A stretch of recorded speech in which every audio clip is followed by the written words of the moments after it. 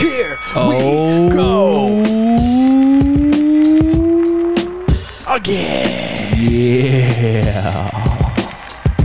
What is up, everybody, and welcome back to another jam-packed episode of the Neon Belly Podcast. Yeah. We are your hosts, Nate. Jonathan Mitchell. No Brandon today. That's why I threw two names on mine. You know, a couple weeks ago when you were gone, I asked Brandon, what does John bring to this podcast? But I can say, the intro's not the same without you. No, it's the splat. Yeah. You gotta have that little extra. When Brandon's not here, very vanilla. Or He's is here. He's just looking at you doing it. Yeah. You're doing Did good, Did I dude. say something? I don't know. John, today we are going to recap, oh my goodness, UFC 280. Holy cow. It happened. It happened, and there is so much to talk about. So much to talk about. Then we have our picks and predictions for this Saturday's UFC Fight Night main event. Calvin Kattar versus Arnold Allen, and what a main event that is. Cannot wait to talk about that fight. Finally, all the news and happenings in MMA and around the world. But first, John, how you doing? UFC 280 hangover. Midday card. Yeah. Loving that. Yeah. We didn't mind it. We're probably the rare Americans that don't mind a little midday UFC card. Right. Yeah. No, it was nice. I was telling my girlfriend it was weird leaving your house because it felt like it was Sunday. Like I was like, oh man, I got to upload it. Yeah. There was like a 30-second time there between my house and here that I was like, oh man, I got to go to work tomorrow. Yeah. Oh wait, no, we just got done with fights by 6 o'clock. Yeah, it's nice. I don't mind it as much. Like I said, I know a lot of people not into it, but it is what it is. It does make it a little bit easier because to fall asleep from all that, Sure. like based on what happened, It's tough. to try to fall asleep after that and then try to rebuild that energy to come back in here. Yeah. It's different. It's funny you say that because last night I take these like little melatonin gummy vitamin things to help fall asleep, and I had to take 2 last night. Like it was just that deep where like I didn't probably lay down. I mean the fights were over at like what, like you said, 6 o'clock, 1 a.m. I'm still like buzzing, like you know what I mean. And so I was like, man, I'm not gonna be able to shut my brain, because I'm just so ready to talk about all these fights and everything that went down. Before we get into the fights, though, please, if you have not, go check out our interview with Sean Fallon. It is up now on YouTube, or you can go back in our feed, episode 102. But any type of content, man, that we're putting out there, any type of interactions, just even if you click on, even if you don't want to watch the YouTube link, you just click on it, click the like button. Even on the Heisem Rita one is up free there as well, and it helps us, and it goes such a long way. When we post stuff, share stuff, had great interactions with people. We threw some polls up this weekend, great interactions there. Really appreciate that for sure. So just continue to just help and support in anything that we do, because it really not only does it mean the world to us, but it helps get it out there and spread it. So before we get into UFC 280 though, John, actually, because we're doing something a little different with this week that we're going to talk about, I will do the honors. Appreciate it. So you can prepare yourself, because we got a new segment this week that we're pumped for. But before we get to it, please, as I was saying, rate, sub, follow. We need it all. So if you are listening right now on Apple Podcasts, as this is playing, please go click 5 stars, write a review. Means the world to us.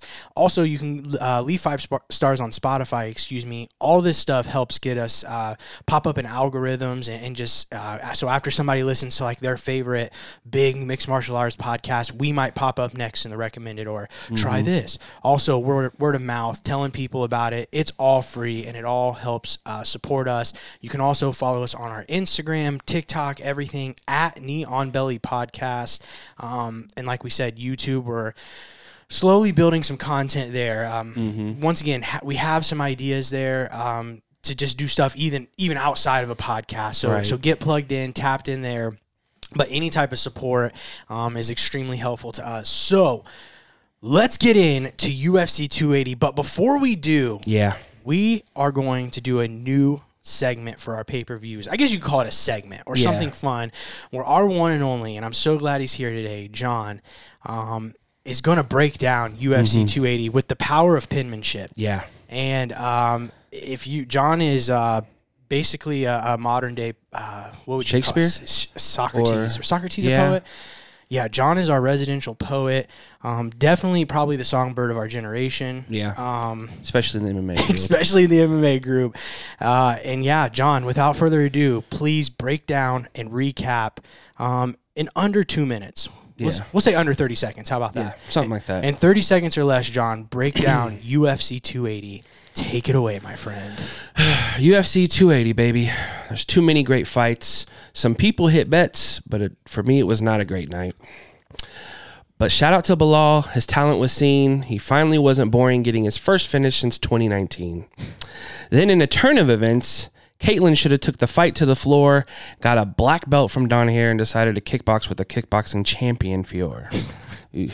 Then we saw Benny get loose. Darush couldn't look better, and Gamrot looked like a drunk uncle who somehow forgot to wear a shirt to the presser. Then we moved to Sugar Sean, who showed potential he was full of, had a great fight with Jan, who might just be a giant Hezbollah. Didn't agree with the decision, but what is done is done. Not saying it was a setup, but one judge might have had an O'Malley 101. That's a card joke for Shout everybody. out to Panini. Now we had Aljo, who's still the belt holder. After winning, was popping and locking more than Dillashaw's shoulder. Then we had the big one, the battle of the year. There could only be one 55 king, and this would make it all clear. Charlie Olive Garden brought 45 blondes. Makhachev had $1 million camp. Who knew his money was so long? But now we get Islam and Volk. The super fight happening soon. I'll be honest, though. I don't see what Alex can do. But that's for another card. I hope you all enjoyed the sound of 1 to 30 minutes of wrapping up. I hit on a lot of stuff like Hamzat in the crowd. Thank you. That is UFC 280 as broken down by our very We could stop the episode now, but we're going to talk more. We're definitely going to talk about all those fights. Fantastic breakdown there. Nailed all the talking points, but we're going to get to it now. John, our main event, as you mentioned, is Makhachev defeating Charles Oliveira via second round. Head and arm choke, John. Islam making it look easy against one of the best lightweights to ever do it. I thought the emotion from Islam immediately after was amazing to see from a guy who doesn't really ever give us much. Right. And as we mentioned last week, October 24th, 2020, Khabib Nurmagomedov defending his lightweight title, defeating Justin Gaethje, and retired in the cage immediately after. Since that day, don't even think Khabib had fully even left the building that night, and was already promising us that Islam Makhachev would be the undisputed champion. And last night, they accomplished just that, not just for themselves, but for Khabib's late father as well. And just what a moment that must have been for Islam to be able to hand that belt to Khabib in the cage in honor of not just his dedication to Islam's career, but that of Khabib's father as well. So just your thoughts, though, overall on the win. Yeah, I mean, I think he said it the best. He said, they made me, and that's why he wanted to dedicate the belt to them. And, watching the lead up to this, you hear a lot of people talking about, the matchup, the comparison with Khabib, and it's almost like textbook. Sure. The amount of, the controversy of not having the high level opponents, the needing to have that moment, the proof. Charles had this whole point of riding the coattail, which to an extent there is a little bit to that. Right. But for Islam to cement his real, his stamp of this is my run, and beating something that, Khabib's never going to be able to say he beat Charles Oliveira. Sure. Just like he never got to beat Tony Ferguson. Right. Charles Oliveira would probably be the one that's like, oh, well, Islam ain't going to be able to deal with that. And he got to do that. Yeah. That's something that Khabib never got to do. But I mean, you can't get more textbook of an Islam performance. Didn't take damage, controlled the positions that were for him to control, and then to finish like that and sub the all-time sub leader. All-time most in history. And just even more on the performance, and you just kind of hit dominating every position. He literally dominated every aspect of this fight, landed some big shots. I would say dropped Oliveira there with that big right hand, straight right. Obviously, no problems there on the ground. I mean, Oliveira did his best. I thought a couple times, he tried. But, just like I was kind of saying last week, and I just had this feeling that Islam, and not just him, but just that Sambo background, coming from that camp with Khabib, it's just, I don't know, but I'm pretty sure it's just so different, man. And we've seen it continuously with these Daggy guys, man. It's just that top pressure is relentless. But even dominating the clinch. Something that I think going into this, most people thought if Oliveira could, get his clinch work off, because that's somewhere where he's displayed some really good work. Best offense. Some of his best, yes, it's standing, especially offense. It's like, that's perfect for him. And I mean, they went to the clinch. Oliveira had his chance, and Islam able to do a really nice judo throw there off the cage. But it's just levels, man. And to go out, like I said, and do it against a guy who, going into this, we're like, if he wins, he's probably the greatest lightweight of all time. Right. Just tells you how good Islam Makhachev and really is. With Islam, another part of it I thought that was very important was he took some really good submission attempts from Charlie early, because Charles pulled him into guard, was trying to work some armbar stuff, some triangle stuff, and some of it got kind of close, but nothing dangerous. Sure. And then I thought, to me, the what finished the fight was Islam deciding to pass over the legs instead of engage the guard. Yeah. Because he went once he passed the legs, he went right into half, right into that choke, and that was all it took. Yeah. A lot of guys would fall into that guard, try to land ground and pound. You could tell Islam was working on, if I do drop him, I need to take advantage of that and get on top of him. Yeah. Because they know, like it's been said throughout the buildup, as good as Charles is, his best, for the most part, everybody's best offense is being on top. Sure. I mean, we don't know what Islam looks like off his back with somebody on him at the same level, but he never gets there. No. And that's how you win fights. Right. So I think that the game planning was perfect. Charles goes for that flying knee, misses. And as soon as he lands on his feet, he gets hit with a left hand right over. Yep. Sits him down. But to Charles's thing, you'd rather see him go out on his sword like that, doing what he does, being aggressive, going forward, because that's how he does win fights. Sure. If that knee lands and he knocks him out, it's a great decision. Different. Yeah, it is but a completely it didn't, different story. and that's what cost him. It did cost him. But man, even just as soon as Islam, knocked him down, landed in that half guard, and just instantly, and I think I even mentioned this last week, is their half guard shoulder pressure is insane. All those Daki guys. And as soon as he started squeezing from half guard, you could see on Oliveira's face that he was not happy about it and was really uncomfortable. And then we were watching with Jacob on FaceTime, but as soon as Islam passed over into side control from that half guard, we all just kind of audibly were like, that's it. Because it was just so tight, man. That was such a tight squeeze, and you could see it.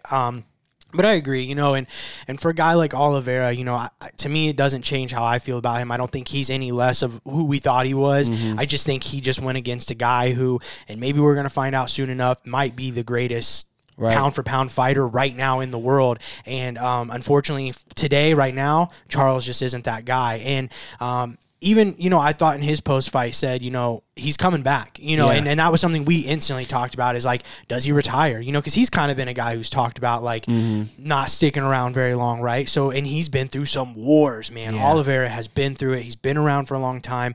Could leave today. Congratulations, you're still one of the greatest to ever do it. You know what I mean? Like, his story is going to live on, that legacy of what he did and turning his career around and stuff. But for the most part, it's just levels, right? Man. Well, just a different level. And I think there's a similarity between like a Whitaker and Adesanya, where he's like, who knows what's going to happen with this fight? The guy who's like the unknown, trying to prove himself, does it. Sure. And then the second fight obviously looks a lot closer. And like Whitaker, I don't know how many of these other top guys are going to be able to beat Charles, because how he's made the rest of the top five look. So he might not be, like Whitaker, he might not be far removed from getting another shot at him. It's interesting. And I thought what was also unfortunate, and it's just kind of how storylines go, and everybody has their night. But if Charles doesn't get stripped of the title, that fight could have very well been in Rio instead of in Abu Dhabi. And maybe. And there's just other aspects. So who knows, as Charles builds back up, if he can get to there, what changes he can make. There is a Rio card coming up, and I do think Oliveira is going to factor into that card. I think he's going to be on it. Very interested to see what a post, championship, or Oliveira trying to build back looks like, as you mentioned. And because he's beat all the guys under him right now, all those top five guys we mentioned last week, he's already beat all of them. So it's like, I kind of feel like, you don't run. I don't know. Maybe they do give him like a Gaethje or a Poirier or somebody, a Chandler again. I would more like to see one of these young up and comers, like we've been talking about, get a shot. Just mix it up. I just want to see some fresh matchups. But kind of moving a little bit forward here with Islam, I know that this is an overreaction sitting here on a Sunday after he just won the belt, right? But As Islam's reign now begins, and you look at the landscape of this lightweight division, I just kind of want to ask a couple, I guess we'll say over-under questions on what you think maybe the ceiling is for Islam, because I think as we all sit here today, we can all agree that Islam's different. And this is going to be a very dominant, chances are a very good title run. This isn't just a flash in the pan, right? So let's start with win streaks, okay? So currently, the UFC lightweight record for a longest win streak is Tony Ferguson with 12. Oliveira was really close to breaking that. Islam currently sitting at 10. Does Islam go over or under 12 straight wins? He would need 2 more wins to tie and 3 to break it. And it's tough only because it has more to do with the type of fighters that are coming up. Yeah, you have to consider the guys that are sitting. Because when you talk about his fight with like Sarukian, that's a matchup that could happen potentially in 3 fights. Sure. You know, there's some really good challenges down there. Even like Beneil, I mean, that guy has everything. There's some interesting matchups there. And then you talk about the potential of a super fight being his next fight. That's not easy for anybody. Granted, the matchup is a little bit more favorable for him in that. So I'm gonna say over, because I feel like he has that same level of grappling that Khabib had with way better striking. Yeah, with what we saw last night, I think it's, if you don't think Islam doesn't win, you know, I do think there's some tough fights. I mean, anything can happen, right? It's fighting, right? And we're gonna get sitting here right now, over. Right, and we'll get to what it seems his next fight's going to be in a second. But yeah, I think right now what we saw last night, that he doesn't at least win 3 more straight, is crazy. Just based off of what we're seeing today. Longest win streak, John, in the UFC is Anderson Silva with 16. Does Islam go over under 16? That would be 6 straight more wins to tie, 7 to break it. Keep in mind, Islam, I believe, 32 years old, I want to say. I'm going to actually say under. And I because champions just aren't sticking in those divisions because it's so deep, or there's an injury, or like, there's so many things that can happen that kind of switch stuff up. And who knows how long, like, because of injury or COVID or whatever we're talking about, you never know how circumstances will line up. So who knows if he stays, you know, he wins 4 or 5 in a row, maybe he doesn't want to fight anymore. We never know with these guys. But I just think that it's hard for me to say anybody right now is going to win, and how talented MMA is in general, but especially the UFC. Yeah. It's hard for me. It'd be hard for me to pick one fighter that would win 6, 7 in a row. Yeah, I'm going to go under on this, and it's not because I necessarily think he's going to lose. I think he gets out before. I don't, unless he's like at like 15. Because then he could go up as well, and there's a lot of tough fights. Well, we're going to get to that question in a minute, but I think, you know, you're only talking 5 more fights to get to 15. 1 more, he ties it. So I think if he doesn't get it, I kind of, today, as I'm sitting here right now, I feel like it's because he just it decides to move on from the sport, kind of like Khabib did. But him telling, or Khabib, we found out last night in the presser from Dana that Khabib telling Dana in the cage, we want to fight a lot. We want to fight everybody. I think even if Islam's around for 5 more years, he's going to be fighting 2 or 3 times a year. Yeah. So I think it's possible. I will say that. But then when you look at somebody like Kamaru, yeah, he was right there on it. Yeah, and obviously it was just he was going to get it. Fighting, man. He was going to tie it. Sure. Made one mistake. If it happens to him, it can really happen to anybody. It's fighting. So let's move to title fight wins. Currently, the most in the lightweight division in the history of the UFC lightweight division is BJ Penn, Khabib, and Benson Henderson, all tied with 4. Islam obviously only sitting with 1 right now. Does he go over under 4? Well, if I'm going to match my over for the first question, then you have to go over. Sure, yeah. I agree. I think he goes over it. We know his next fight at least is going to be a lightweight title defense. So I agree. I think he goes over that. Let's move to the UFC, because in the history of the UFC, John Jones with 14. Does Islam go over or under 14 times? Yeah, that's a lot. That's a lot. Because if I don't think he's going to catch the win streak, then he can't catch. It's so that. Yeah, and I don't know if anybody will. Because Jones just did it so young. Right. You know, he was just so young when he got the title, youngest UFC champ in the history when he won it. So yeah, I agree. Guys are just, like I said, guys are just so good now at 15, 14, ranked number 8. Like, you know, you saying that I think is a very like interesting take. Is like, it's hard to say never, but that's just one. When I saw that today, it's like, when I thought about it, it's like, I don't know if anybody does beat that. Just because the circumstances in which John Jones did it, being the youngest guy to do it, he did it at such a young age, and just the way the sport's evolved now, everybody's so good. You know, we were talking about last night, and we'll get to with Jan and O'Malley, is like, man, there's just not much separating like a number 10 guy and a number 1 guy anymore. Right. You know, we saw it in Song Yadong and who'd he just fight? Corey Sandhagen. Yeah. You know, there's just not much of a talent discrepancy anymore from a lot of these top guys. So, well, and now with this whole double champ thing, guys are way more willing to drop or go up for a chance at that, because now that's the big lure is to be a double champ. So you're going to see a lot of guys that be willing to drop down or go up to get a chance at greatness. Lastly, I want to buy sell on this one. Do you buy or sell that Islam wins another title in another weight class? Which I think would mean going up. Right. Because I don't think Islam could make 45. He's a pretty thick dude, pretty solid guy like Khabib was. I would say he's probably stretching to get to 55. It's probably a tougher cut for him than we realize. Do you think he possibly goes up and challenges for the 170 title before it's all said and done? So you want me to buy or sell him winning or just attempting? Winning. I'm selling. I think there's some guys up there that have a similar skill set but are bigger. When you talk about like a Shavkat or Chimaev, there's guys, tasty. It gets tasty. Or even Colby. Like there's guys that is just like, man, I don't know if you're going to be able to hold and do the things you do to these other guys. Yeah. And we see it all the time. There's certain guys that are good, but when they go up, it's just a little too much. So you buy that he competes for another title yourself? I think he could. I think he will go up or take a chance at it. Because Khabib never did. No, and I think Khabib's trying to push him to be better. Yeah, he doesn't seem like somebody who's like, oh, I don't want him to pass my, my legacy. I want it to grow bigger. He pushes that. So I think he will push him to take chances and stuff like that. But I just think that even like Kamaru, who knows if he stays long enough, and with his relationship with them, it might not happen like that. It's interesting. Yeah. But there's a lot of really tough fights at the 170. Even like a Bilal would be tough, just how big he is and how durable. It'd be interesting to see how Islam will be able to like take him down for sure, but hold him down, that's where it gets interesting. So we now know from last night what we believe is going to be next for Islam, but instead of hearing it from us, let's hear it from the man himself, Khabib Nurmagomedov, which this was post-fight last night in the cage immediately following Islam's win. He's a pound-for-pound number 1 fighter in right now, today. And it's like what interesting. Charles Oliveira is number 2 pound-for-pound, right? He finished Charles. Now is our plan. Fly all the way to Australia and fight in pound-for-pound king backyard with Volkanovski. Let's do it.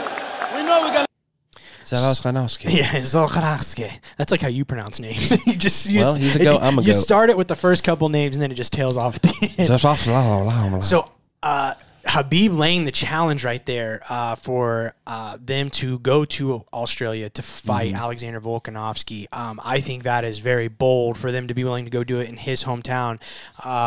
The UFC just announced that UFC 284 will be happening in Perth on February 12th. So it sounds like Perth just got a new main event. So much more on the line than just Islam's first title defense there, because it's also going to determine the number 1 pound-for-pound fighter right in the world. So not just a title there, also a pound-for-pound at stake there. Right.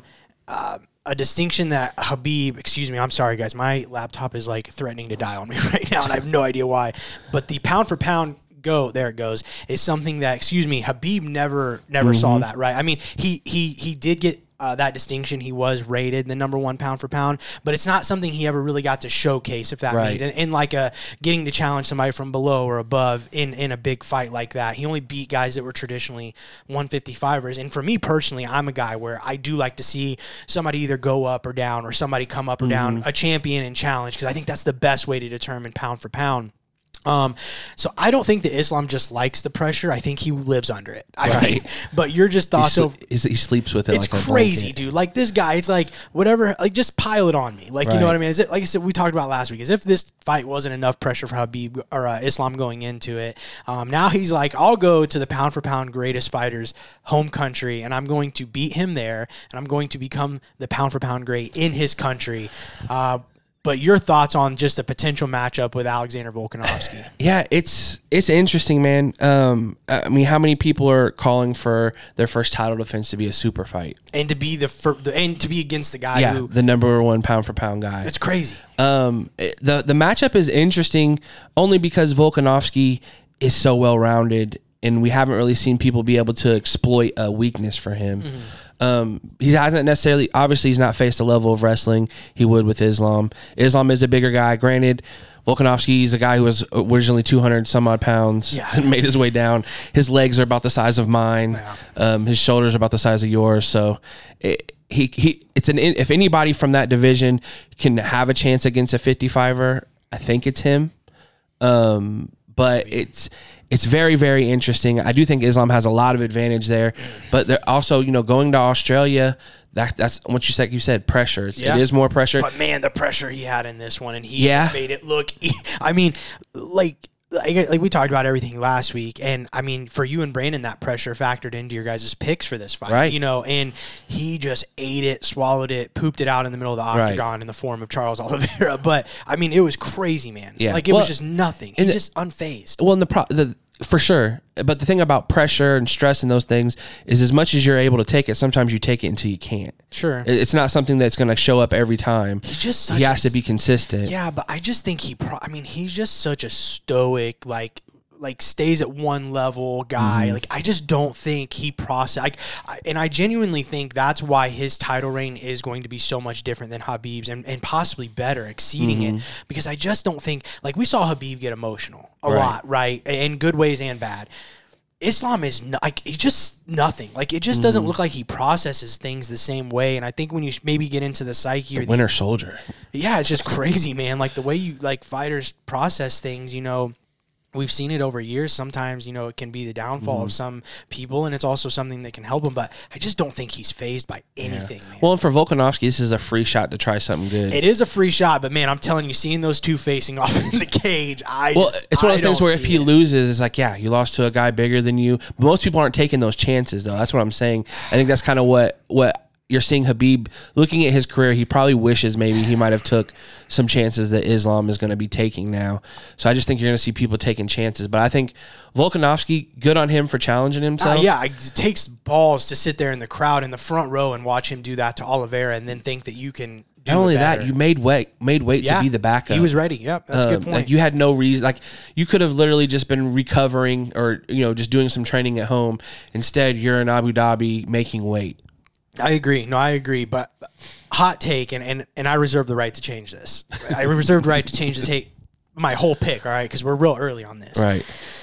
I think Islam does it in under 3 minutes. I think he just runs through Volkanovski, and that's.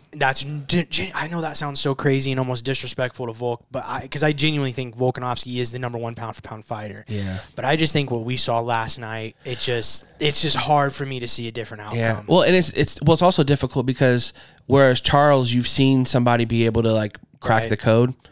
Volkanovski hasn't lost in the UFC.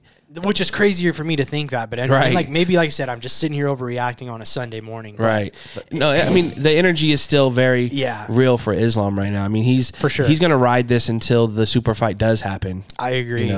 I agree. John, I could go all day on this fight, but we got to keep it moving. I got so much stuff in my notes, and we're not even going to get to half of it, but that's okay, because we'll try to get to the main stuff. But in our co-main event, Aljamain Sterling, the Funk Master, defeating TJ Dillashaw via second round TKO to retain his bantamweight title. And still, unfortunate circumstances surrounding this fight. TJ Dillashaw dislocating his shoulder, after a very early takedown from Sterling. Apparently, Dillashaw saying after this fight that he heard it back in April in the lead up to this fight and dislocated it about 20 times leading up to this fight in camp. Aljamain remained on top of TJ for most of the first round, landing just devastating ground and pound, and then threatening with submissions the whole time. Credit to Dillashaw, man. Despite being basically one-armed for that whole first round, really most of this fight, was able to defend it all, even got his way back up to his feet towards the end of the round there.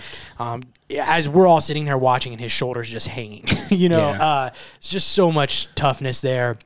But then in the second round, they did in the corner reset his shoulder, which was phenomenal. They did it so fast and easy. Yeah, that was crazy.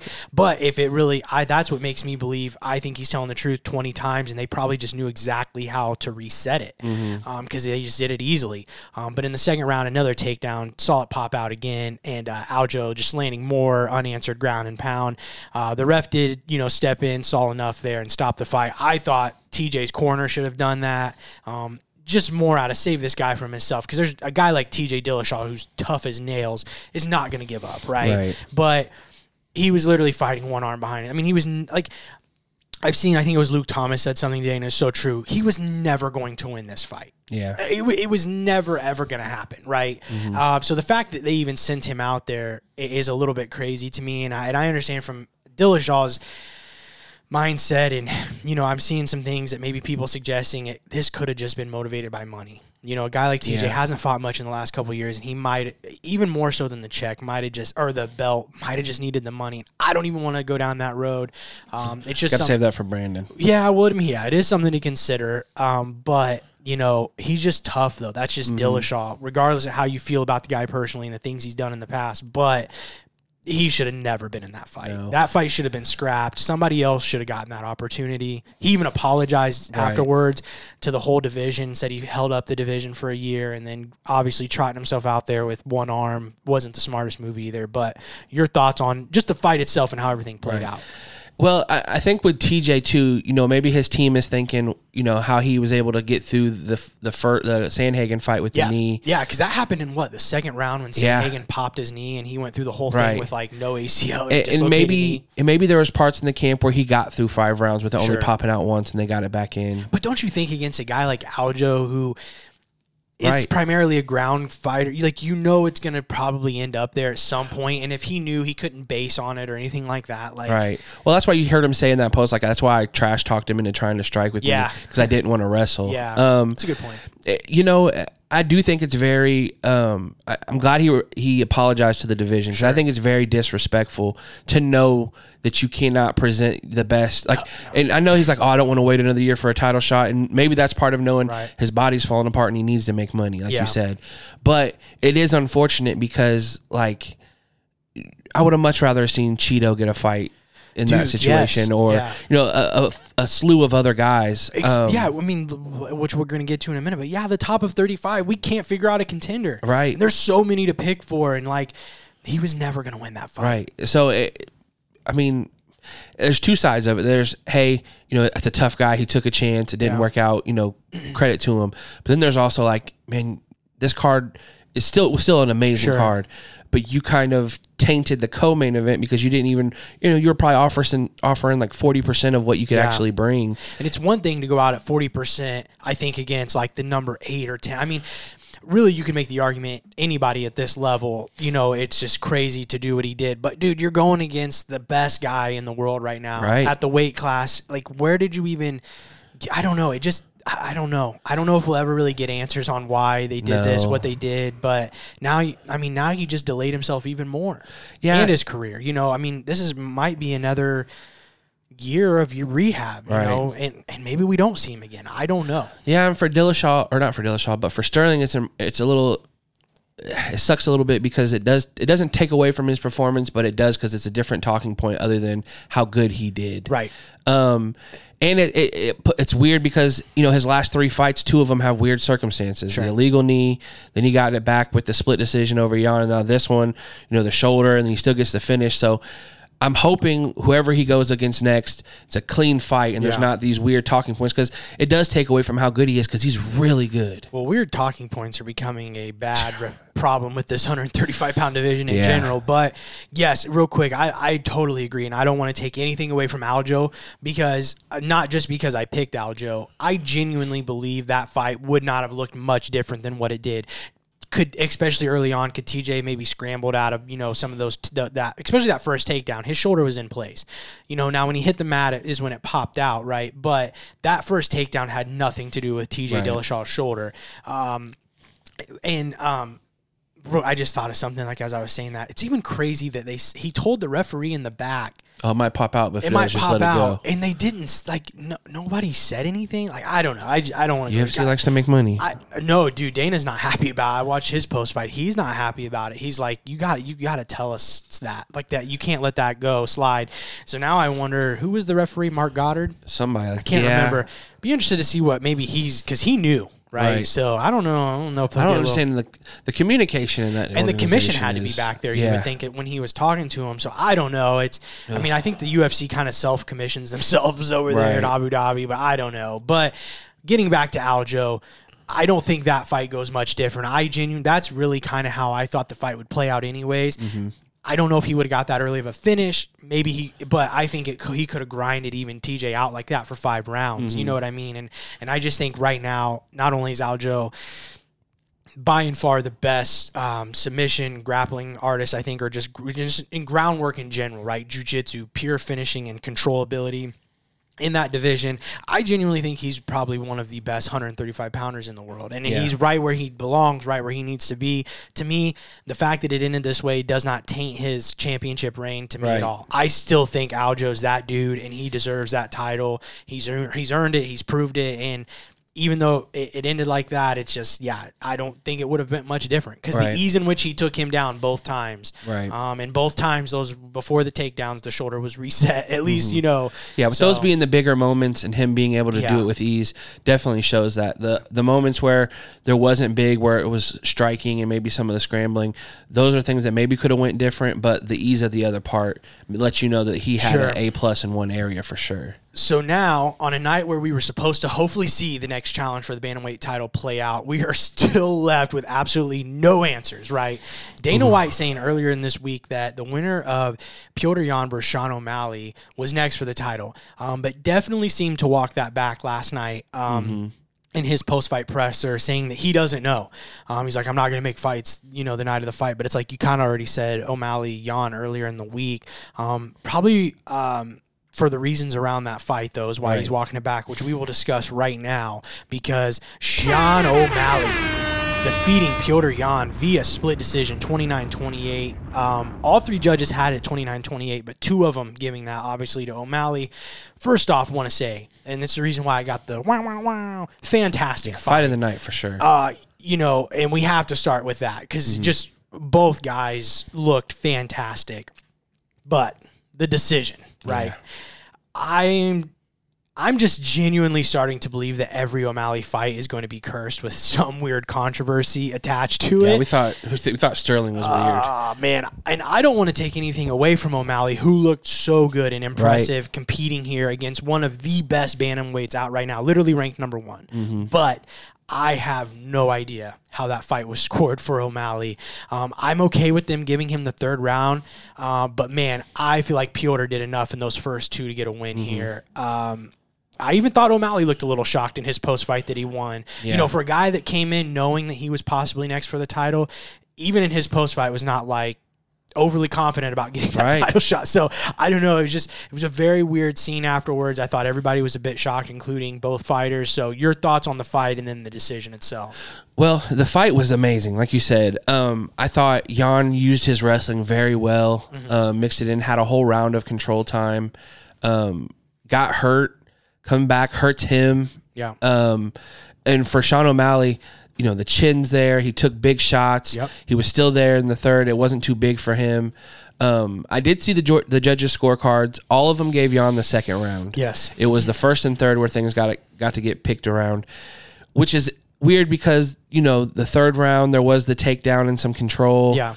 The 1st round was really close. Nobody really kind of took it. So I felt the same. I felt like when O'Malley got to the microphone for his post-fight, he was like, I didn't prepare what to say because I thought I didn't. He thought he was, he thought what we said after the fight is Sean O'Malley proved that he's within the same range as the number 1 guy, but I didn't feel like he did enough to beat him. Right. And so now we're looking at the situation where you have O'Malley who didn't quite feel like you could tell he wasn't sure if he won. Kind of sounded like he wanted to get some more work in because the holes of the strikes that he took from Yan and the wrestling that Yan was able to put on him are going to... Aljo does those same things, but the wrestling side on a way better level and jiu-jitsu on a way better level. And did it to Petr Yan at a very highly successful way. Right. In a very highly and successful Sean O'Malley was talking about how good his jiu-jitsu was. It really didn't show up in this. Yeah. And you're not going to be able to bring that to Aljo and think you're going to get through it. His grappling is on a whole nother level. Yeah. And even like the way he can mix up striking, he can hit you with a big shot and then get to it. So I think maybe O'Malley kind of was like, man, if I lose this, I can get a chance to get better. Yeah. But now he's kind of, I got to go right back into the fire potentially. And then now you see Dana White backpedaling like, well, because he probably, I'm just reading between the lines, but maybe he feels like, oh, Aljo's going to do kind of what he did to Dillashaw because, what Sean brings is kind of just a tall, longer version of Dillashaw, like a high-level striker. And I think he kind of sees like, man, this could go the same way. Yeah, nonetheless, huge win for O'Malley. Yeah. And like we were both saying right here, win, lose, whatever. I was even saying, you were agreeing before the end of the fight. Just a great performance. And we got a lot of, questions answered here with O'Malley, right? And on how good he really is. He beat Petr Yan up in a way that we've never seen. Right. And that's crazy when you consider how good Petr Yan is and the way he's the people he's fought, and nobody has touched him up and made him look the way he looked in a fight, the way Sean O'Malley did. Like you said, both of them caught each other, clipped each other there. Fantastic performance from O'Malley. But as we mentioned, Dana, you said a bit hesitant now to give a distinction on the number one contender. Who is next? He even mentioned Henry Cejudo in his post fight as a potential next opponent for Aljo. So my question is, O'Malley, Cejudo, Chito Vera, who do you want to see get the next title shot? I would love to see. I want to see Chito on because Chito deserves it, but I would love to see Aljo get a chance to add to his reign and legacy to get Cejudo, because I think he matches up really well, just on a size side, but then also how he can mix it up in his level of grappling. Yeah. But I don't want to see O'Malley because I don't think he's fully ready for the holes that he has. Sure. I would love to see him get one more, but I don't know if the UFC will do that. I selfishly, as a fan, I want to see Petr Yan, Sean O'Malley rematch 5 rounds like that, and that's do it just in Thailand. Set it up. That's just like put them on a fight night, give them the main event spot so they can get that 5 rounds, and I want to see it over 5 rounds because that was so fun. Yeah, I mean, I even probably one of the best fights I've seen in that division in a while. It was so fun, man. Just the intrigue of that matchup. So selfishly, for me, I say I want to see that rematch, 5 rounds.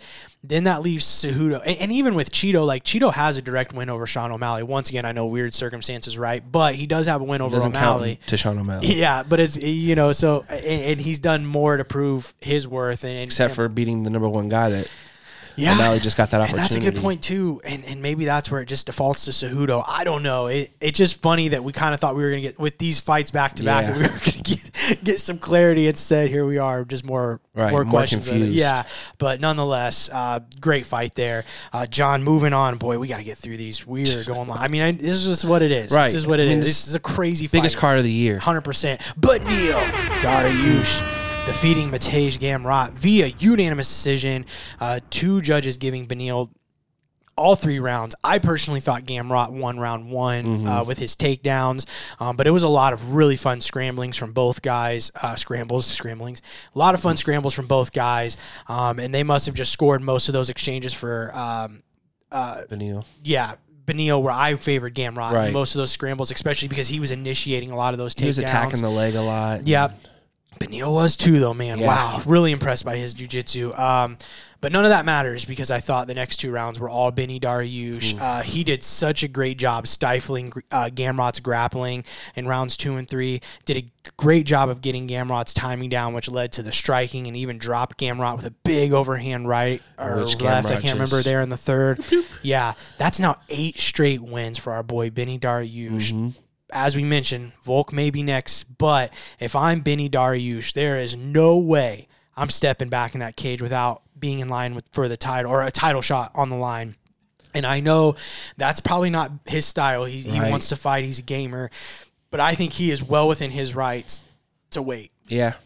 Excuse me. It's very possible. What's unfortunate about it is he kind of made it easy for them to skip him when you say, I'll fight 10 more times before I get the belt. And I know that's part of his personality. Yeah. But it's kind of like how we talked with Grasso and some of these other people, like when you're not using that correctly, you're not helping yourself set a storyline. Sure. You know, us growing up watching wrestling, you know how big building a storyline is. And there has to be moments where it's like, oh, that's the moment that this set up that. And I think he kind of made it easy to skip him over. Sure. But maybe he is just every fight's the same to me, and I just want to fight everybody. I mean, you know, we're sitting here, it's October, right? We're heading into November. If Islam and Volk are going to fight in February, let's just assume that's probably what's going to happen. If Islam wants to stay active and wants to fight every 3-4 months, you know, who's to say? If I'm Benny, dude, if I just have to sit out till next summer, maybe a big international fight week card or July, June, you know, I would do it, man. Yeah. I mean, he's getting up there in age, right? He's been around for a long time. He has nothing more to prove. Let's just talk about it. He hasn't looked better. I'll be honest with you. This is the best I've ever seen him, dude, I felt like. And Gamrot is good. Yeah. Legit, dude. I mean, even when he dropped Gamrot, dude just got right back up and shot a takedown. Yeah. And he had to defend a takedown right after flatlining this guy. And Gamrot, you know, 80cc European Trials champion, as we discussed. I mean, very credentialed in grappling, and Benny just did everything to stifle all of his attacks. Even like it's the way Benny was going after legs, you know. I mean, I'm telling you, man. And then on the feet, he's so good. He's so well rounded. In my opinion, if he has to sit out till next summer, I mean, like I said, like we discussed, it's not really in his character probably to do that, but I think he's well within his right and should do it. And I think the UFC should honor that if he does. Well, I agree that they should. But I will say, I would caution that maybe that might not be the move because we've seen people try that and get skipped. And here's the thing. It's true. And I only say that because, okay, imagine a world, you know, it's not even impossible to think, but imagine Islam beating Volkanovski. Yeah. And in between that time, you know, Sarukian takes a fight against somebody big. There's a storyline for Sarukian and Islam. Yeah. And they're from a similar place. You could do a card over there. Like there's other weird storylines that could be built up. Sure. That could put, you know, Beneil sitting off to the side like, oh, I'm waiting for my shot, to where it's like, if the UFC know they can make money, they'll skip. Yeah. So he might need to take one more against somebody just to stay fresh on the matchmakers' minds and the fans, because as much as people don't want to say fans don't dictate the fights, the UFC knows where their money's at, and they kind of lean toward that sometimes. I agree for sure. Next fight, John, Manon Fiorot defeating Katlyn Chookagian via unanimous decision. Off top, have to mention, Chookagian did miss weight for this fight by 1.5 pounds. Gave up 20% of her purse to Fiorot. But in terms of the fight, I thought this was a very close, competitive fight. I had it 1-1. I think you did too. We both had it 1-1 going into the third. I felt like Manon did enough in that third to win, especially landing that late takedown. Didn't do a whole lot with it, but was probably one of the most decisive bits of action or aggression in that round. Don't think she's quite ready for Valentina. I like her and Grasso. To me, makes a lot of sense with both of them coming off of wins, but have both kind of left fans wondering if they're quite ready for that challenge. Let them go in there, prove it against each other. Winner comes out, and we have a contender for Valentina. Right. No, I agree 100%. I thought Manon had a really good showing for herself on the striking because Chookagian is really hard to get to. She uses them teep kicks and the jab to keep people away. Like I said in my wrap up, I don't know how you get a black belt. Yeah, and don't go and don't try to take this to the ground. Maybe it was just more of maybe more of a testament to what Manon was able to do as far as keeping the distance and maintaining that. I agree though. I do think that she needs another buffer fight. And I think Chookagian kind of, you know, in the press conference leading up, she kind of was like embracing being the gatekeeper to getting a title shot. She kind of cemented that, not pushing in the third and winning that fight that she had a chance at. She's kind of put herself in that thing of now you got to beat me to get to the title. For sure. Next fight, Belal Muhammad defeating Sean Brady via second round TKO.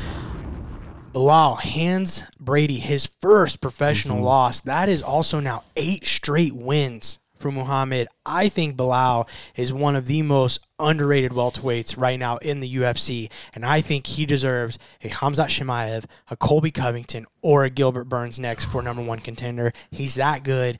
You have nothing else. Look at those are really the only guys ranked above him. Right. I mean, he's like number 5. So, and to beat a guy like Sean Brady, and once again, willing to go back in the rankings and fight a young, hungry killer, you know, or just this guy is, I'm telling you, man, I know, especially Brandon is not convinced. I am all aboard the Belal train, man. I think he's legit. I think he's really that good. I was more on the Brandon side of things until he got to the finish, because I felt like that fight was really tit for tat, kind of back and forth, until he pushed the gas in the second and started piling up those punches and was able to actually get to the finish. Because Sean Brady's a tough dude. And he did it in a different way. You know, usually you see Belal being the more grinding wrestler guy who has to, you know, make it ugly and outlast guys. This one, he had a different wrinkle with the way he was able to land his punches. First fight after training with Khabib and that team for some months. A little weird there too. You know, we talked about it with Jacob. And before Jacob even sent it to us, we were already talking about it. Just spent a lot of time there talking about Khabib while, you know, Mike Valle and, you know, even Izzy Martinez, two guys that he's trained his whole career with there. And I mean, he didn't mention them, but spent most of it crediting Khabib and those guys, which I'm sure that training does elevate you. But man, don't forget who got you. Well, especially say like, yeah, Coach Khabib told me to finish him, so I had to finish him. It's like, what about your coach that got you here? But it's interesting. Yeah, and I agree. I think because leading up to this, on this streak, he had like 7 decisions in a row. So I think that's what kind of gets you to where it's like you're not fully on board, because the guys that you're naming above finish people. And then now he's added this into like, oh, well, he's finishing people on their feet. Before that, having a great fight with Luque. Those are 2 huge wins, probably bigger than what most people at that division has put together 2 in a row wise. I'm telling you guys, do not sleep on Belal Muhammad. I'm telling you, it's going to be interesting seeing him. I think one of those 3 has I would love to see him and Burns. And has to be next. You have no. He does not need to go back in the rankings anymore. He needs to go up because he's ready. And I'm really interested to see. I think him and Burns is dynamite. Got Rio coming up, man. Whew, good idea. I didn't even think about that, John. Call Dana. Call him. Before we move on from 280, we have to discuss the Khamzat post-fight scuffle, because what is a pay-per-view without a little Khamzat drama, right? As Islam is in their video surfaced immediately after the pay-per-view stop, that as Islam was in the cage post-fight doing his interview after he won the title, Khamzat getting into a scuffle with Khabib's cousin and UFC fighter Abu Bakr Nurmagomedov, excuse me. I think he fought last night as well. He won, So getting into the scuffle, and then when you watch the video, you look in the background, right? And you see Khabib jumps up on the cage and was kind of watching over the action like an eagle. Looking down, do that before. Looking down into the valley on the wolf, right? Just kind of watching. I don't know. Go watch the video. There was something interesting to me. He was very calm, but he's just kind of watching, like observing, you know, like didn't seem like he was stressed about the situation. Just interesting to me. They're probably pretty deep in there. Yeah, I know we discussed last week that Oliveira beating Islam may be the one thing that could draw Khabib out of retirement, but I wonder if Khamzat could do the same thing, especially at 170. These two have had not so nice things to say about each other over the past couple of, since Khamzat's kind of bursted on the scene. And we know these Daggy guys, man, they take these attacks very personal, especially on their friends and family. Yeah. I don't know, man. Do we want to talk about the Colby? Let's mix it all Khabib. up. So, obviously Dana coming out and saying, sounds like what we know, Khamzat is going to remain at 170 apparently. Dana suggesting Colby could be the next guy. I was dead wrong on my buy or sell for that. I think we all were. I mean, because he was going to 85 and now all of a sudden he's back at 70. So that Mac Life, I think is the name of the channel, was interviewing Dana, says, hey, I would love to see Colby and them on a co-main event for the Leon Usman trilogy in London. He's like, I like that idea. I want to do it. Didn't even laugh it off like, hey man, you're not going to book these fights for me. It was like, oh no, we've been thinking about this. Yeah. It does make it interesting. To your point, I didn't even think about the idea of Khabib coming back for that. Yeah. It's interesting, but it's also interesting because the Abu that he was arguing with is a middleweight. So that's even something that can happen. And I think he's ranked, or he's close to a top 20, something like that maybe. But maybe that's in the work, but even that could still draw out Khabib if something doesn't go right there. But it is interesting. I wouldn't have called that Chimaev was been the problem. We both saw Tai Tuivasa super drunk in the front. I thought he was for sure going to be the one to cause something, but all he did was dance and do shoeies. Just having fun. But man, I don't know. There's just something to me that when I see that type, it seemed like Dana really liked that Colby idea in London. But, I don't know, man. I do kind of...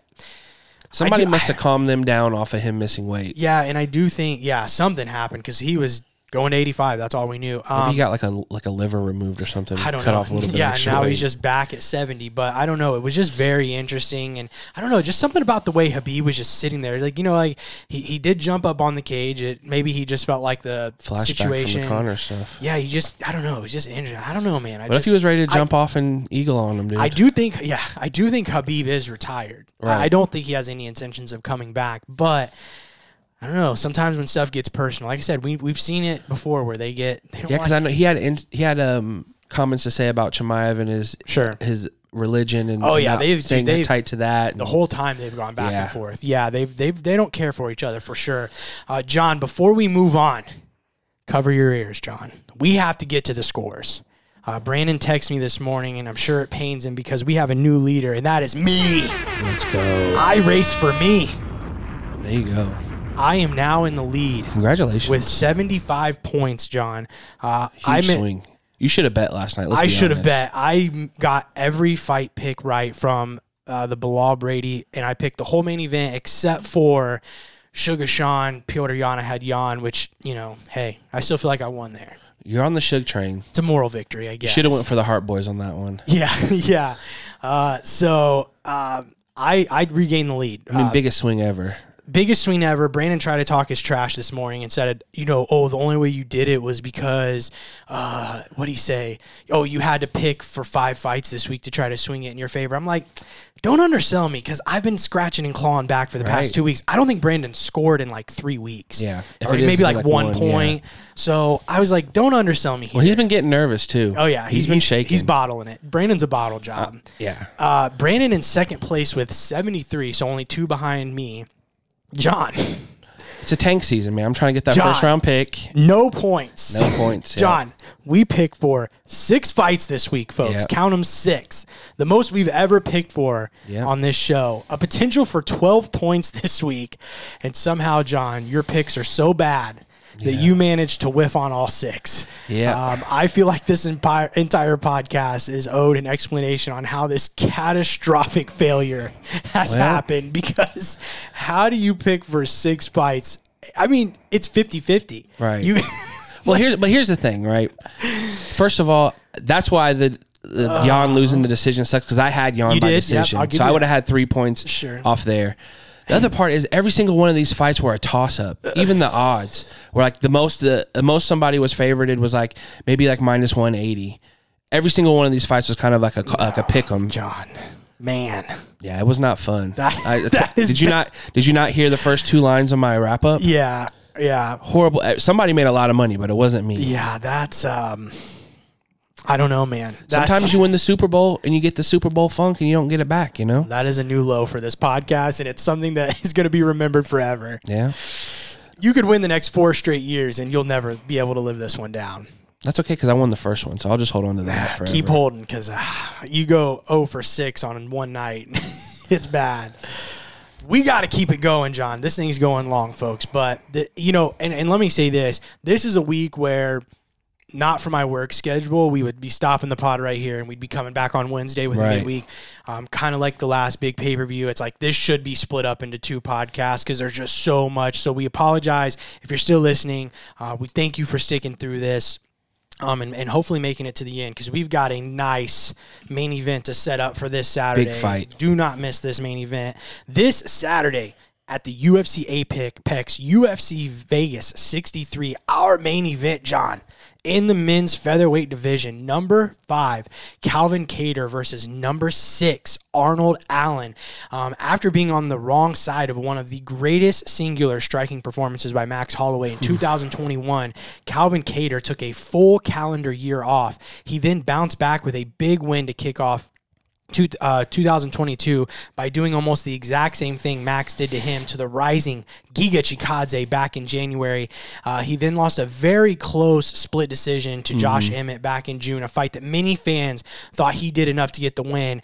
I'm throwing my hands up today. Rewatched the fight just last night. I think Calvin Kattar won that fight. Yeah, I have to say, like that in that rewatching it, man, I think it was 2-2 going into the 5th, and I do, rewatching it, feel like Calvin Kattar did enough to win that fight in the 5th round. I digress. Nonetheless, that loss has left Calvin Kattar 1-2 in his last 3. His opponent, Arnold Allen, is a surging contender who is currently undefeated in the UFC. Allen holds an impressive professional record of 18 wins and 1 loss for his career, and Allen is currently on an 11-fight win streak for his career, 9 of those in the UFC. Just in his last 4 fights, he holds wins over Gilbert Melendez, Nick Lentz, Sadiq Youssef, and more recently, a first-round knockout over Dan Hooker back in March. Hooker experimenting, trying to go down in weight there, and just did not work out. This fight is all about Allen trying to break into the top 5 of the featherweight division for the first time, and Kattar trying to defend that and show that he still belongs at the top of the division. John, for the sake of time, roll it right into your pick and who you got winning. Alrighty, I really like any thoughts? Right, obviously. I really like Arnold Allen. The only thing that scares me is this guy fights once a year. He's not very active, Sure. and I don't know if that's more of people not wanting to fight him, fights falling through. I didn't do a deep look into that, but that kind of scares me. But when you do see him, he just looks so freaking good. And Calvin Kattar, like you said, has had really great performances. I too thought he beat Josh Emmett, which would have put him in a really good spot with 2 wins in a row there. Especially with Josh Emmett being somebody who might be, really close to a title shot. That could have been Calvin Kattar there. But I do want to stick with Arnold Allen. I think he's really, really good. I think he hasn't shown any holes in his game, and I think that he has really good pressure and really good wrestling. I'd like to see him implement in this fight. Yeah, I'm gonna take him second round TKO. I think they're gonna be guns blazing early. And I think if he can get a takedown and utilize that ground and pound, I think it can go really well for him. So this week we actually are letting Brandon make a pick. So we didn't say this at the top. No Brandon this week. Obviously, as we mentioned, had his son's birthday party today, but then he has some work obligations that are really important, and sometimes we don't always make exceptions, but for this one, he definitely has a good reason with work to be missing. So we're going to give him the benefit of the doubt. We're going to let him make a pick. And me as a leader, I want to win this thing outright, right? Yeah. So you're nicer than me because I didn't get to make my pick when I sent him in. But that's well. If it's if it's a personal choice, that's a personal choice. I mean, he could have quit his job. Okay, this that's is the pod. Yeah, his picks. No, I'm just kidding. Jeez. Brandon is going. We're going to give him this one. He's going to take Arnold Allen by unanimous decision. That was Brandon's pick. For my pick, this is where we're going to separate the boys from the king. This is where I'm going to show you guys there's levels to this, all right? Those headphones are barely fitting right now. Head's getting so big already. First off, I definitely want to start this by saying, as a fight fan, do not miss this main event. I'm telling you, whatever you have to do, if you miss everything else on this card, fine, I get it, but do not miss this one. This is a fantastic fight, and it's going to be nuts. I think no matter what happens Saturday, win, lose, or draw, Arnold Allen is the future of this division with a very high ceiling. I just don't think this matchup at this time is right for him or is going to get him there. 4 out of 5 of Kattar's last fights have gone to decision, and 4 out of 5 of Allen's last fights have also gone to decision as well. So there's a very good chance that this fight goes long, right? Allen has never been past 3 rounds in his career, while Kattar's last 4 straight fights have all gone 5 rounds. And that's a massive advantage for a veteran like Kattar going into this fight. And when you consider the 5 rounds he went with Max Holloway, it's hard for me to imagine a world where Allen is able to finish Kattar on his feet. So I think that's going to give Calvin Kattar a big advantage going into this. He's going to be comfortable on his feet, and I think he's really going to be able to let his offense go and get Allen moving backwards where Allen is really uncomfortable and Kattar's so good coming forward.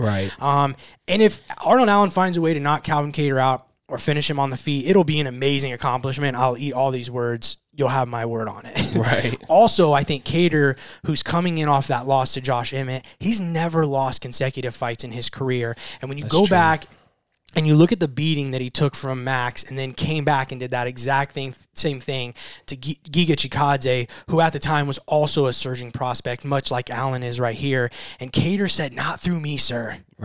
And just gave it to Giga for 5 rounds. That whooping was insane and just so impressive to do that against a guy so strike heavy and just impressive on the feet as Giga. But now Calvin finds himself here off another loss and one that he thinks he won. He thinks he genuinely believes he won that Emmett fight. Like I said, I do too.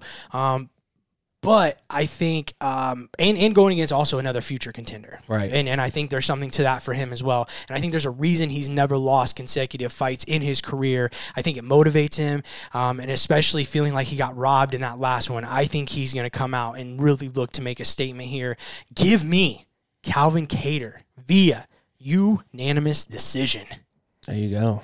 And I also want to mention, Arnold Allen, like you mentioned, I thought you did a great job of pointing that out. More than capable of getting this fight to the ground. Right. And I think if he does that, it's definitely his best pathway to victory and could possibly even finish Calvin Kattar down there. I really do believe that's the route for sure. Yes, I think he has that ability. Like I said, you're not going to box with Calvin Kattar unless you're Max Holloway. Yeah, I hope not. I mean, other than Holloway, the best probably pure boxer in the division. And Calvin Kattar, man, the way he can mix in elbows and stuff, just so slick and so tricky.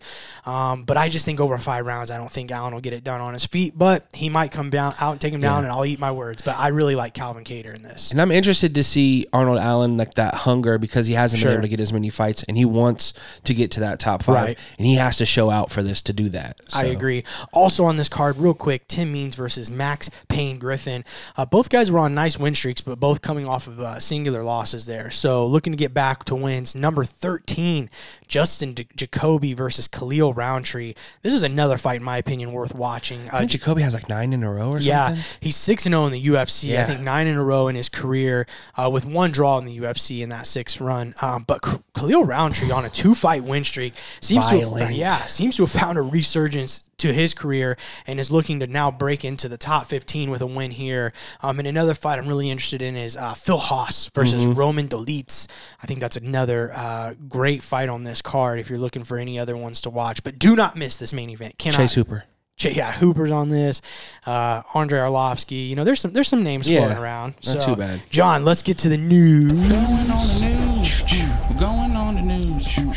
If you don't like it, Brandon will punch you and give you a bruise. The news. I'm definitely glad that we cut some stuff out of your news because not only are we going long, but I gotta pee. Right. So I'll just kind of breeze through this. We got some really big fight announcements. Patty Pimblett is finally getting an opponent in Jared Gordon for UFC 282 in Vegas.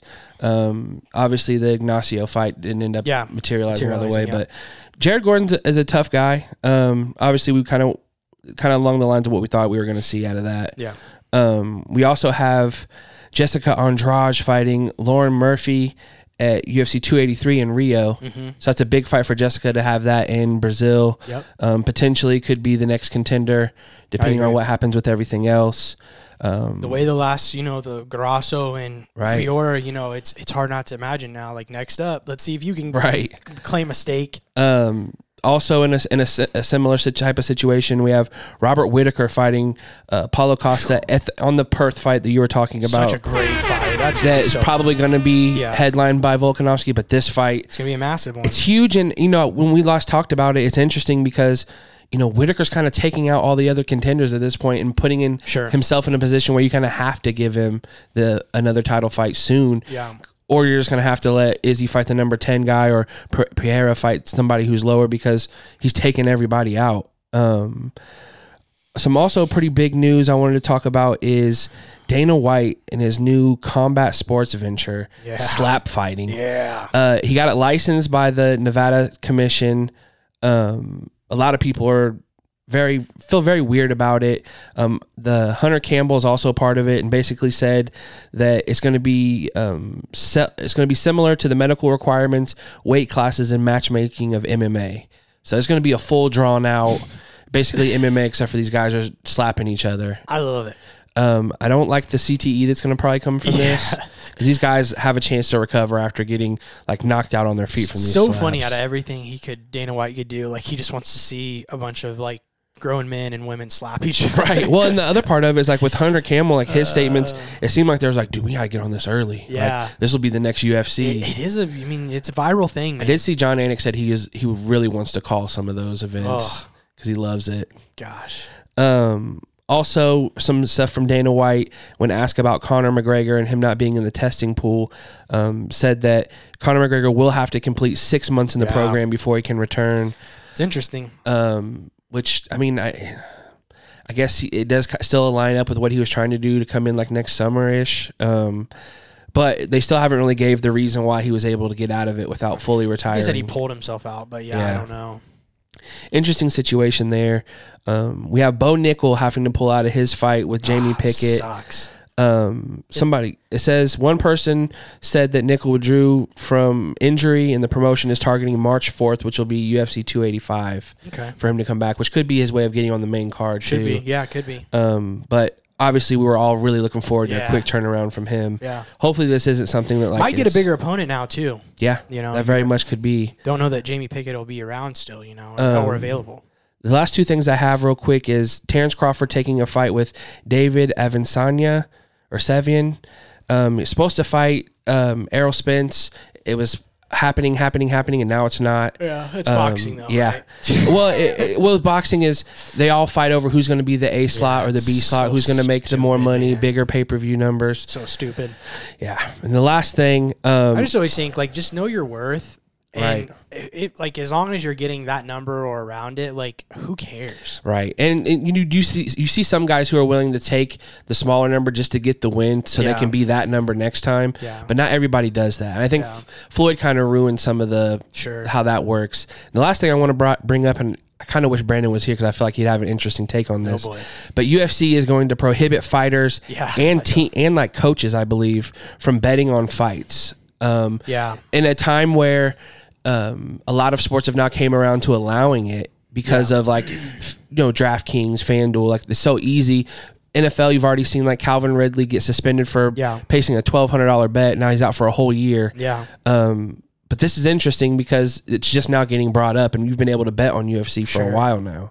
Yeah, I don't know. I saw they asked him about it last night, and he just said, with it becoming more available, it's just kind of something we felt like we needed to do. The only thing I would probably say, more so than fighting or football, right? With football, one person can definitely control the outcome of a game, but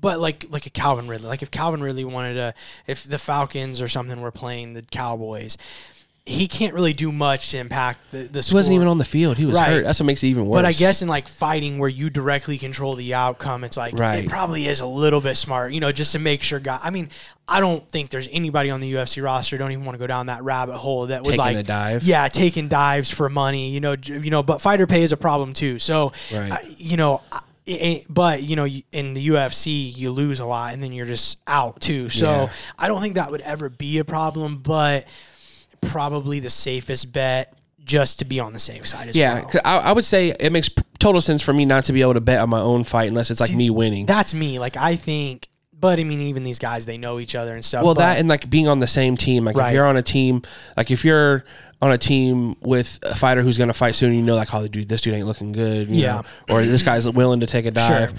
But I do think it's just kind of weird to kind of just be brought up now for how big his betting is. But back in the Pride days, them boys was getting back. Yeah, the Japanese mafia. What is it called? What do they call the Japanese mafia? The Kuza? Yeah, Kuza or something like that. Is that it? Yep, that's what I got. Alrighty, well, I've got Song of the Week, and at first I almost changed it because I wanted to find a song for last night's pay-per-view, but I was like, no, I'm keeping it. So growing up, I was a massive Tony Hawk fan, pro skater, the blue cartridge. Favorite? If you know, you know. Favorite character? Nintendo 64. Mine. That's a good question. Who was my favorite? I always thought you were Earl Campbell. I like Earl Campbell, yeah. Who's the guy from Brazil? Why can't I think of his name off the top? Bob Burnquist? Maybe. Bob Burnquist was my guy. He had the Scully. He was good at grinding. I definitely always use Cream Campbell. But I also used the guy from Brazil. I can't think of his name. It might have been Burnquist. I don't remember. But anyways, I actually own the game. It's sitting right there. Kick, flip, and twist over here. Yeah, Nintendo 64. So in honor... Lucky Lassick, that's the dude who did the kick, flip, and twist. Okay. But in honor of Tony Hawk Pro Skater, first off, the soundtrack on that, legendary. So we're going to go Superman by Goldfinger. Here I am, getting older all the time. I feel like I'm busting through a warehouse glass already. Get the videotape, man. So that is our Song of the Week. John, what is your one for the people before we get out of here? Just real quick. It's the easiest thing. House of the Dragons finale tonight, baby. So sad, man. No Game of Thrones until 2024. Yeah, I'll be rewatching the original until it comes back. So sad, man. What a legendary run. First season, dude. Just crazy. So Probably good. the best first season of any show I've ever watched. Let me say, if you've never watched Game of Thrones, you don't have to watch Game of Thrones to watch House of Nope. Dragons. So go watch it. I mean, it's just honestly like one of the greatest I don't want to say one of the greatest shows ever, but in terms of first season, That's what I'm saying. That Yeah. for a debut, I mean, it's crazy, man. So good. Really bummed it's over, and it flew by. Mm-hmm. My one for the people. First off, last week we missed it. Shout out to our boy Gabe Yerit, who got a big win at Art of Scrap with everything that was going on last week with the interview. Right. 2 pods in one day just kind of slipped the mind. So shout out to Gabe. Shout out to Jaden Rowdy Gowdy for getting a win last night at the Southern Indiana Combat Promotion. Am I believe right? so. Is that the new promotion that Mark's doing? Last night down in Southern Indiana, head norm, baby, in just like Evansville. Islam. Getting the finish. Unfortunately, our boy Foxy, Nick Fox, coming up a little short in his fight. But Fox is a grinder, man, and anybody that knows him, he's just going to get better and come back. So It's good to see the young guys starting to come up and getting to their own. I in the agree. gym. So shout out to Gaha's very own fighters there getting some wins. And I think that's it, man. I don't really have anything else. Shout out to NYU Wrestling. Yeah. For as slow as the past 2 weeks had been, this today just kind of, yeah. It's just a lot. So I appreciate everybody who stuck around. Yeah, this was a little like therapy session. It was good to get everything out. I feel like I can just like relax now for the rest of the day. I'm going to take a good nap probably. Yeah, it was good. It's been a lot, man. That was a lot to keep all that energy in. Yeah. So definitely come back next Monday. We'll be here to recap and get you set up for whatever the next fight is. I know there is one, but we'll be here. Yeah. We'll talk about it. Peace. Anderson Silva and Jake Paul. Shoot, we almost forgot. I got to pee. Oh, yeah. Anderson Silva, Jake Paul this Saturday. Let's go Spider. Let's go Spider. I completely spaced that. Yeah, me too. And luckily I just remembered it. That's why we're professionals here. Guess what? We'll be talking about that too. All right, Peace. bye.